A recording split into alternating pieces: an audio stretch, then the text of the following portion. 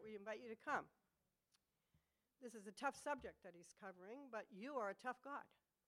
And you have got this, Lord. And I know you have surrounded him with your Spirit, that everything that comes out of him, everything you poured into him, will sink, Lord. And we'll hear from heaven today. In Jesus' name, amen. Thank you.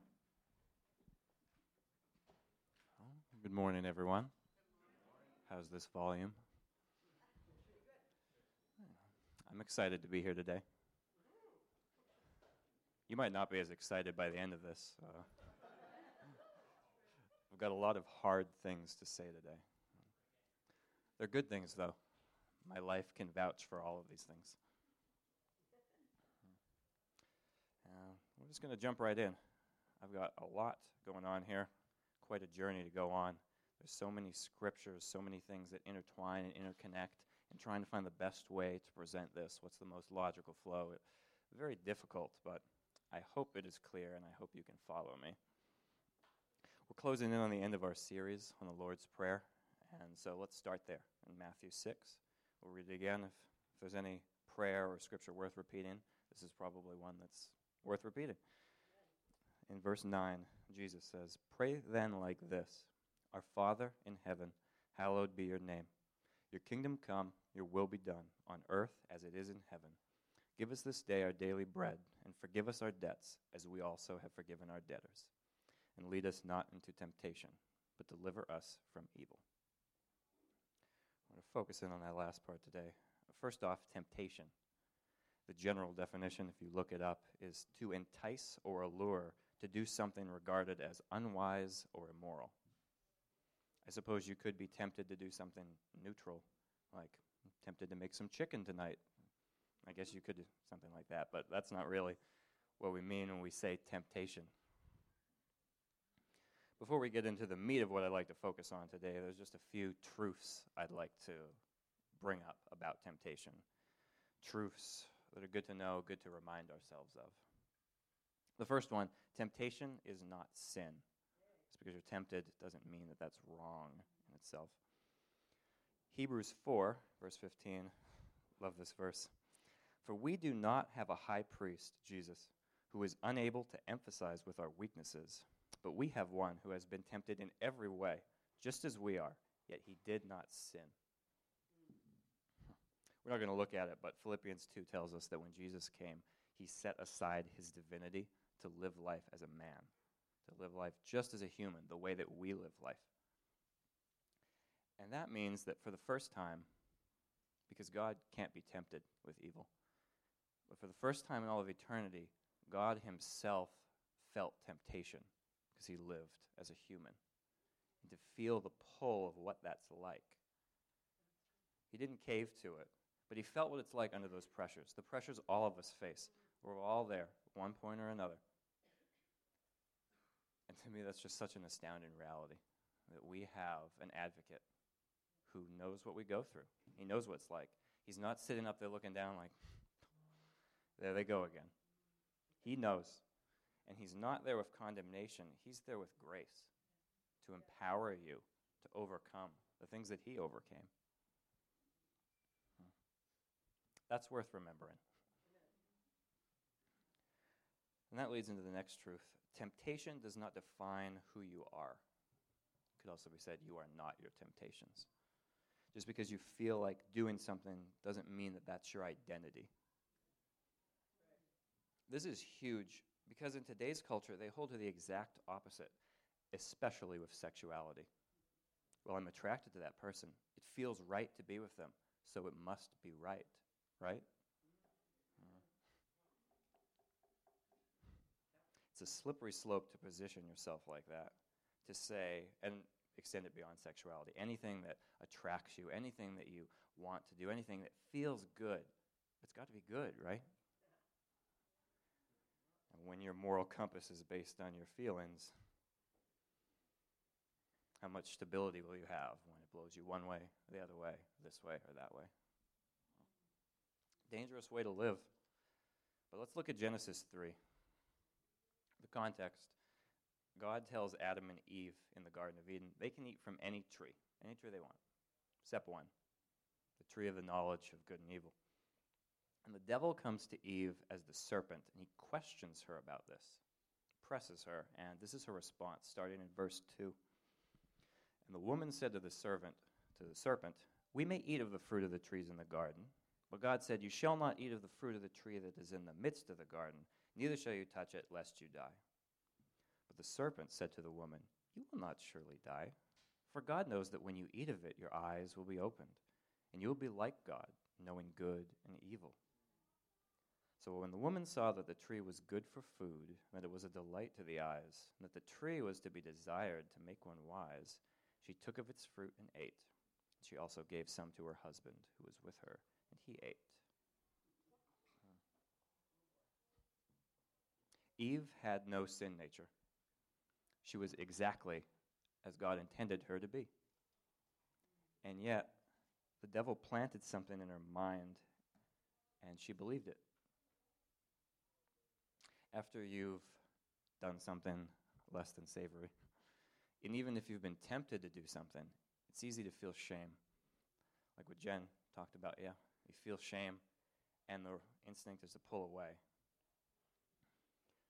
But if you're tempted to do something wrong, that might reflect something going on in your heart, sure. But that isn't inherently determine what's at your core, who you are. That's good and worth remembering, which leads to the next truth. Temptation is not about an opportunity, it's about your heart. This is fairly self-evident when you break it down. What tempts us, it varies person to person. Alcohol is a huge struggle for many people. For me, it can't tempt me. I don't like alcohol. I don't like the taste. I don't like the purpose. Just don't like it. No desire for it. And that's the key word, I think. Desire. Let's hear what James said in what might be the most quintessential verse on temptation. In James 1, starting in verse 13. "Let no one say when he is tempted, 'I am tempted by God.' For God cannot be tempted with evil, nor does he himself tempt anyone. But each one is tempted when he's drawn away by his own desires and enticed. Then, when desire has conceived, it gives birth to sin, and sin, when it's full grown, brings forth death." There's a reason why we're tempted the way we are. Maybe the enemy put a thought in your head, put a suggestion. Or maybe there's something deeper going on within you. That's worth knowing. We're going to come back to that. But with these basic truths about temptation out of the way, there's just a few things I want to put forward today. 4 points, actions, habits that we can implement to help us overcome the temptations and trials that we're all going to face today, tomorrow, sometime. And this isn't a simple topic by any stretch. There was pages of things that I cut from this because I just don't got that much time. But these are things that can make an impact in your life. They've changed my life. And I would challenge you today to take note of anything that stands out and pray on it and say, is this relevant to me? So point number 1, pray accordingly. Do you pray this? Don't lead me into temptation. Deliver me from evil. Jesus meant this as a daily prayer, something that you would pray every day, not necessarily word for word, but the heart of it, something that you can pray every day. Deliver me from evil. Don't lead me into those places. And I can be honest, there's plenty of times where that just doesn't cross my mind to pray like that, and it really is important. Traditionally, most people recognize this phrase, deliver us from evil, but a more accurate translation is deliver us from the evil one. That makes a difference, because evil is generic, but the evil one is specific. We have an enemy out there in the spirit realm, whatever that looks like, and he's actively seeking to ruin you. I'm not a demon under every rock type of guy. I don't think there's always something demonic following you around or anything like that. Certainly isn't fruitful to dwell on this stuff too much, but to ignore it and to not be aware of it, that's dangerous. ignorance is not bliss here. If you've been following in this little booklet here, in the grow groups or on your own time, this is what we've been modeling this series after, is this little resource from Vineyard. For this week, it focuses on that aspect of being delivered from evil. And it says this: "Here we affirm that we are empowered to resist the forces of evil that will definitely and assuredly assail us today." And it continues, "We face a personal evil in this world, the accuser of our souls, who will be intentional about targeting the weakest areas of our character." That's a pretty good reason to pray, "Father, deliver me from the evil one." Although our victory is secure in Christ, we don't face a weak foe.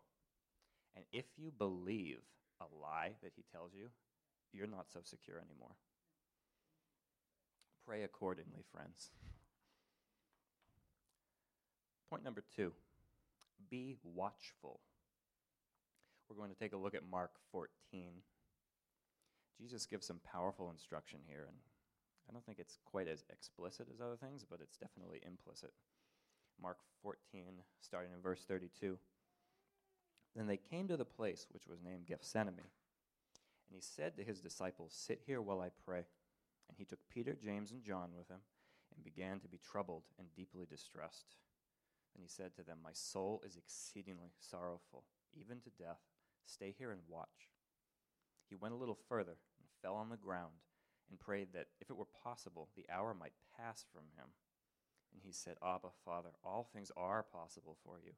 Take this cup away from me. Nevertheless, not what I will, but what you will.' Then he came and found them sleeping, and said to Peter, 'Simon, are you sleeping? Could you not watch 1 hour? Watch and pray, lest you enter into temptation. The spirit indeed is willing, but the flesh is weak.'"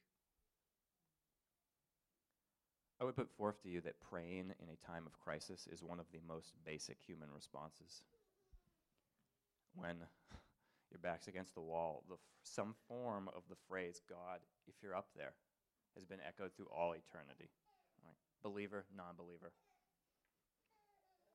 And in fact, you have to condition yourself to not have that response. And even then, like they say in the military, there are no atheists in the foxhole. So praying in the midst of a trial, common. In the Garden of Gethsemane, Jesus knew what was coming. He sweat blood over it. But the disciples didn't. They went to sleep. They didn't know what was coming or what was happening. And so Jesus says, you need to watch and pray before the trial gets here. How many of you like pop quizzes? Yeah. When you know a test is coming, difficulty of the test aside, it's relatively simple to prepare for it. But when a test comes out of nowhere and it catches you off guard, that's a hard thing. That really shows what's going on inside of you. Being caught unprepared is not fun. Another verse we'll look at is Colossians 4, verse 2. It says, "Devote yourselves to prayer, being watchful and thankful." Thankfulness is a message all its own. Being in prayer is vital, but being watchful of your circumstances, that's vital too. I can recall multiple times in my life with both men and women where I was going to hang out with them, nothing inappropriate at its face, but as I thought about going to do it, something just stood out to me like, maybe I shouldn't. And I prayed on it and said, "Lord, should I go and do that?" And he said, "Nah, don't."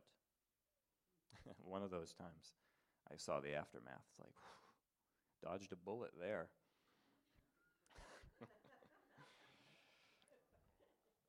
Do you know what God was doing for me in those moments? He was leading me away from temptation. Because it's not good to just stand in the way of temptation to see how strong you are. That's not a good. Another verse. 1 Peter 5:8. Yes. "Be sober-minded, be watchful. Your adversary, the devil, prowls around like a roaring lion, seeking someone to devour." It's important. It's important to not go through life on autopilot, just unaware of what's going on around you, especially as a believer, because it's not just irresponsible, it's dangerous, because there's a predator looking for prey.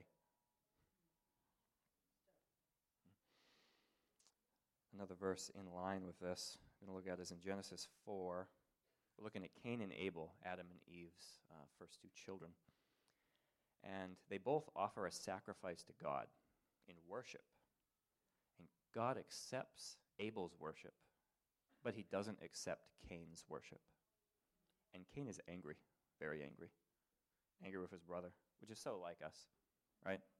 I mess up, it's somehow your fault. But the Lord comes to Cain, here in verse 6.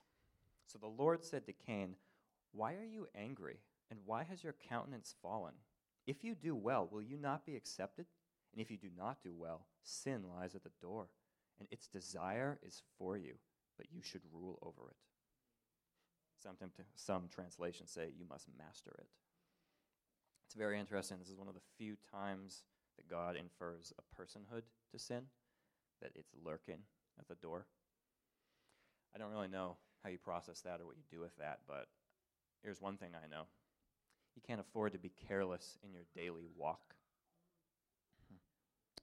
I'm not saying we need to walk on eggshells, but we need to be aware of what's going on around us. Pray often. Be watchful.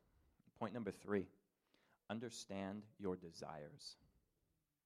I got to ask the question, do you really know what you desire? It sounds so simple, yet it can be so much deeper than you'd expect. I'm going to get real for a bit and talk about some of my own life. You know, I'm fairly transparent. If you ask me something, I can talk about pretty much anything, one-on-one. Standing up in front of a crowd, getting ready to divulge things about your life, it seems a little more intimidating. But, yeah, I'm still going to do it, though. It's relevant. It's precisely relevant. For a season of my life, for a number of years, I was in love with a woman. But she didn't know Jesus. She had no desire to know Jesus. And so that settled the matter. Dating in the hopes that she might find my God somewhere along the way. Unwise from everything I've seen. And you can bet that I wrestled with that point for a long time, trying to wiggle my way somewhere around there. But God was very consistent in what he said to me. Do not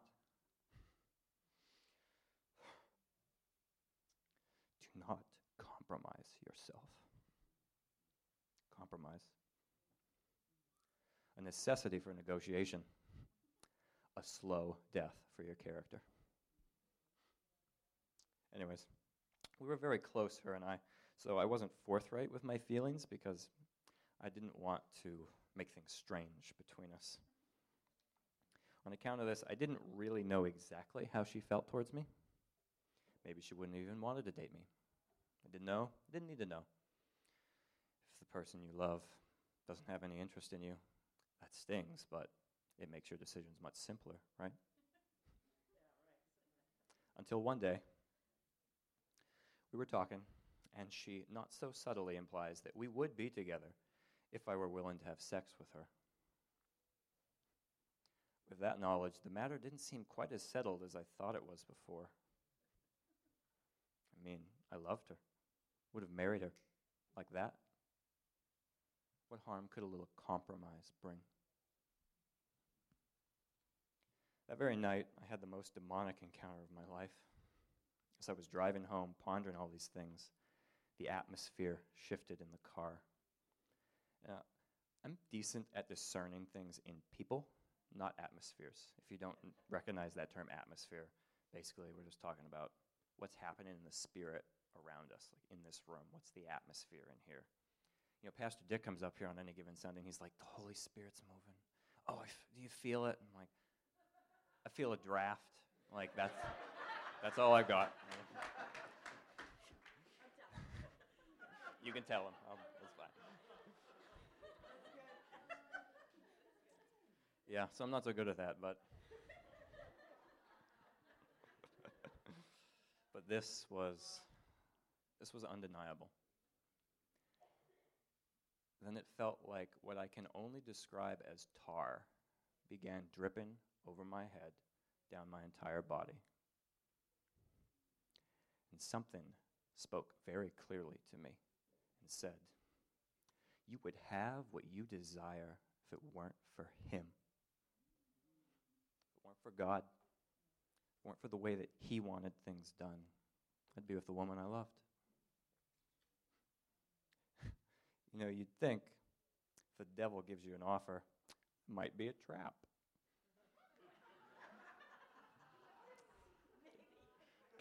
Kind of makes sense, right? But in that moment, the pressure, physical, emotional, spiritual, it was unbelievable. And given that intensity, I don't quite remember exactly what I said, but what I said out loud was akin to, "What I desire most, only He can give me." As I said that, it was like a blast of wind hit my chest, and all this slimy gunk flew off. And even though it was night, it felt like the cliche, like, beam of light coming down on you, like, I'm well pleased, like, oh, this is good. And in that moment, with a cocky edge,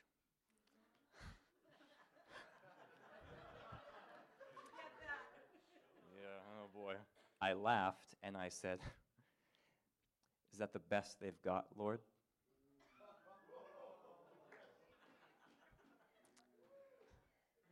The Lord said, "No. No. There would be more." But that's another story, and I digress. I loved this woman. There was nothing on earth I desired over her. But what I desired most isn't on this earth. What you desire most matters. It gets tricky when you have conflicting desires. Which one wins out? Diet is a great place where we can see this on display. Everyone has to eat. Everyone likes food. Almost everyone likes food. Now, I've never had weight issues myself, but I have had health issues. And I've had my fair share of struggling when it comes to my relationship to food. I had an authority figure over me once say, "Well, if you wanted to be healthier, you'd change. But you haven't changed, so you must not really want it." Some use of authority. I get the impulse to believe that life is so black and white like that, but I really don't believe it is. If you've been on a specific diet trying to eat a certain way, and you fall off that wagon, it's not that you didn't want to be healthier. You just wanted something else more. The pleasures of food, the comfort and fulfillment even that it brings you, the instant gratification it can provide to an otherwise crummy day. For many, that trumps the desire to be healthy. Now, in case you're thinking, Josiah, this conflicting desires thing, is this scriptural or is this just philosophizing? Is this just my ideas? Which is a fair question because I like hearing people's ideas, but I like hearing God's ideas first. And so we'll answer that in Mark 4. For the sake of time, I'm not going to read all of it, even though I wanted to. I'm only going to grab the relevant verses. The context here is Jesus. He's speaking about the parable of the sower sowing seeds. The sower sows seeds on different ground, and a different thing happens depending on the ground. In Mark 4:7, this specific one we're looking at, he says, "Other seed fell among thorns, and the thorns grew up and choked it, and it yielded no grain." Then we skip down a ways. He describes the parable. It says the seed is the word of God, and the soil is the different people that it falls on, the conditions of them, their hearts. And here's what he says about the seed that fell among thorns.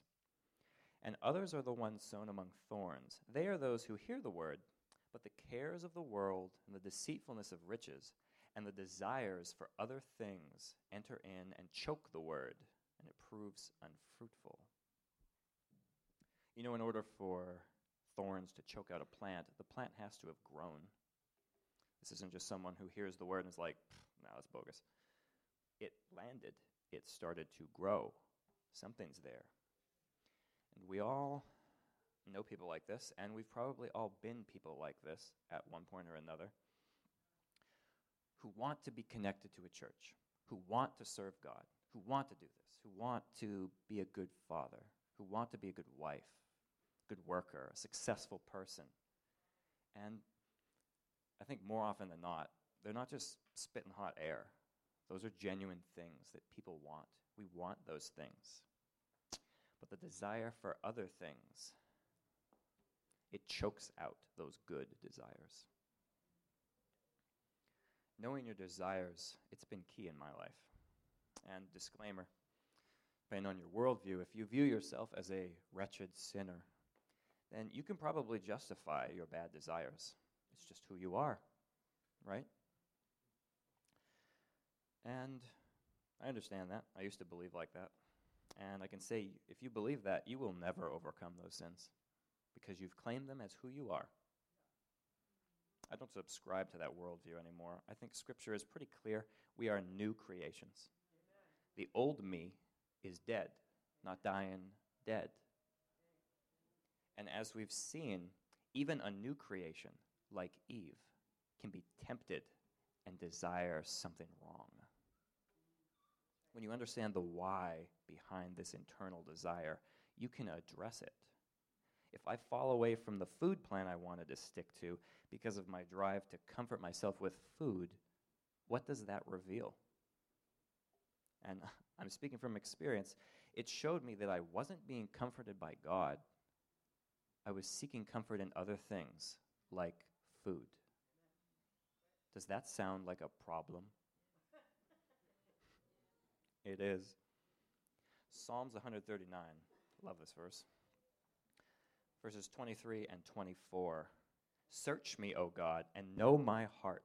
Test me and know my anxious thoughts. See if there is any offensive way in me, and lead me in the way everlasting. When you discover an offensive way in yourself, it's hard. Oh yeah, I'm not as great as I thought I was. But every time I've had one of those bitter realizations, life has grown out of it. I've become more Christ-like after realizing this desire is not lined up with His desire. And the wonderful thing is, I don't have to rely on my own strength to try and improve myself. The Spirit of God is the one who reveals these things to me, and He does the work in me. He'll finish the work in me, and He'll finish the work in you. Pray, be watchful, understand your desires. And point number 4, know the Word of God. It's awesome to see so many of us join into this group thing of doing the Bible in a Year app. Because knowing what God says and thinks as recorded in Scripture, it gives you a tool that you can draw on when you need it. If you've done anything with your hands and you don't have the right tool, it's tough. And you can't use what you don't know. 1 Corinthians 10:13 says this, "No temptation has overtaken you that is not common to man. God is faithful, and He will not let you be tempted beyond your ability, but with the temptation, He will also provide the way of escape that you may be able to endure it." Just a brief aside, the beginning of this verse is so valuable that there's nothing that we face that isn't common to humanity. Whatever it is you struggle with, when I say temptation or sin, the thing that pops into your mind, it's not new. There's nothing new under the sun. And yeah, we do live in an era unlike any before us, but it's all the same temptations. Different clothes, same underneath. You're not weird, you're not strange, you're not broken, you're not an oddity because of the things that you struggle with. I just think that's a valuable takeaway. Now, the main part of this verse is that there's always a way of escape in every trial we find ourselves in, whether it's as simple as I'm hungry and there's junk in front of me, or as complex as something demonic is attacking me. There's always a way out. And sometimes the way out is through Scripture. We'll examine that in this last passage for this morning, in the life of Jesus. What we're looking at is in Matthew 4. Jesus has just been baptized. The Holy Spirit descends on him. The Father affirms him. Good day. And then this, in verse 1, then Jesus was led up by the Spirit into the wilderness to be tempted by the devil. And after fasting 40 days and 40 nights, he was hungry. And the tempter came and said to him, "If you are the Son of God, command these stones to become loaves of bread." Have you ever had a hard, trying day, and then you reacted differently than you would have if it was a good day? Yeah, I think we all know what that feels like when you're tired, when you're agitated, when you're hungry. You are more susceptible than you normally would be. Jesus has been fasting for 40 days. 40 days.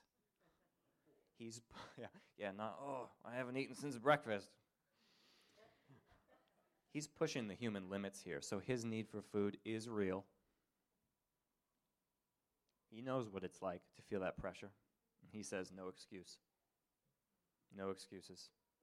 The Father sent me here to fast, and I'll break that fast when he says so, not when anyone else does.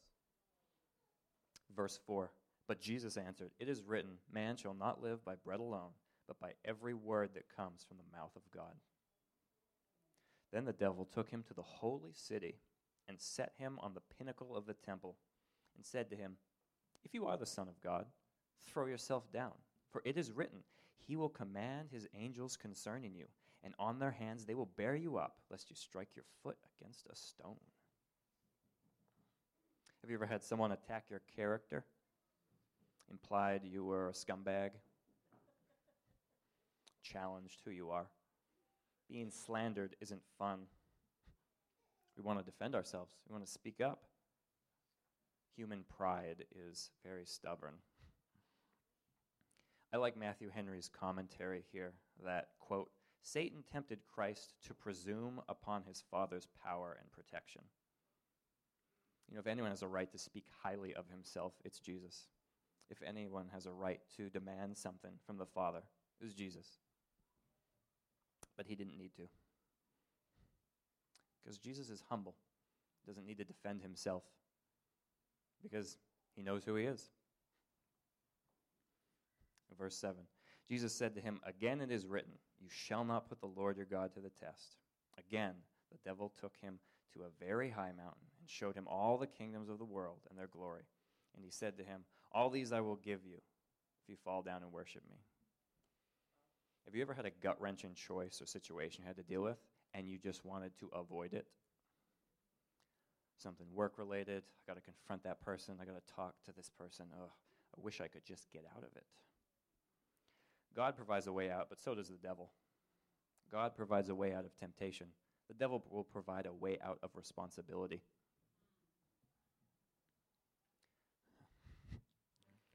The path that God wants you to take, it's so hard.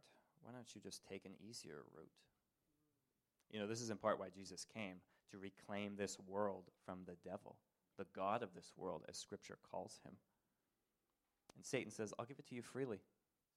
You won't even have to go to the cross." Verse 10, and Jesus said to him, "Be gone, Satan, for it is written, you shall worship the Lord your God, and him only shall you serve." Then the devil left him, and behold, angels came and were ministering to him. Jesus could have responded, in a lot of ways. But each time he was tempted, he responded with the written word of God. You know, the devil knows Scripture very well, I might add. And if I don't know Scripture, how can I counter what he says to me? Especially when he flavors it with verses that appeal to my sensibilities. You grow in your relationship with God in many ways, but the written word is crucial in that relational growth. Who knows? It could just save you from a bad decision. In closing here, at the beginning of this series, when I found out I'd be preaching on this, I was driving from here to work, and I said, well, Lord, that's a long ways off, but anything you want to say about that? And such a download. He slammed me with so many things, and he gave me a prayer to pray. He said, pray like this: Father, don't lead me into temptation. Prepare me for when it comes. Because it's coming, one way or another. Praying accordingly, being watchful over your life, your opportunities, understanding your inner self and where your desires come from, learning the Word of God. These aren't guarantees for anything. No one's immune. If we step out a step with Christ, who knows what could happen? But these are actions and habits that can significantly ready us for the challenges that are coming. Jesus was prepared when the devil came knocking. Will you be? Pray with me today. Father, I just thank you so much for all you've done for us.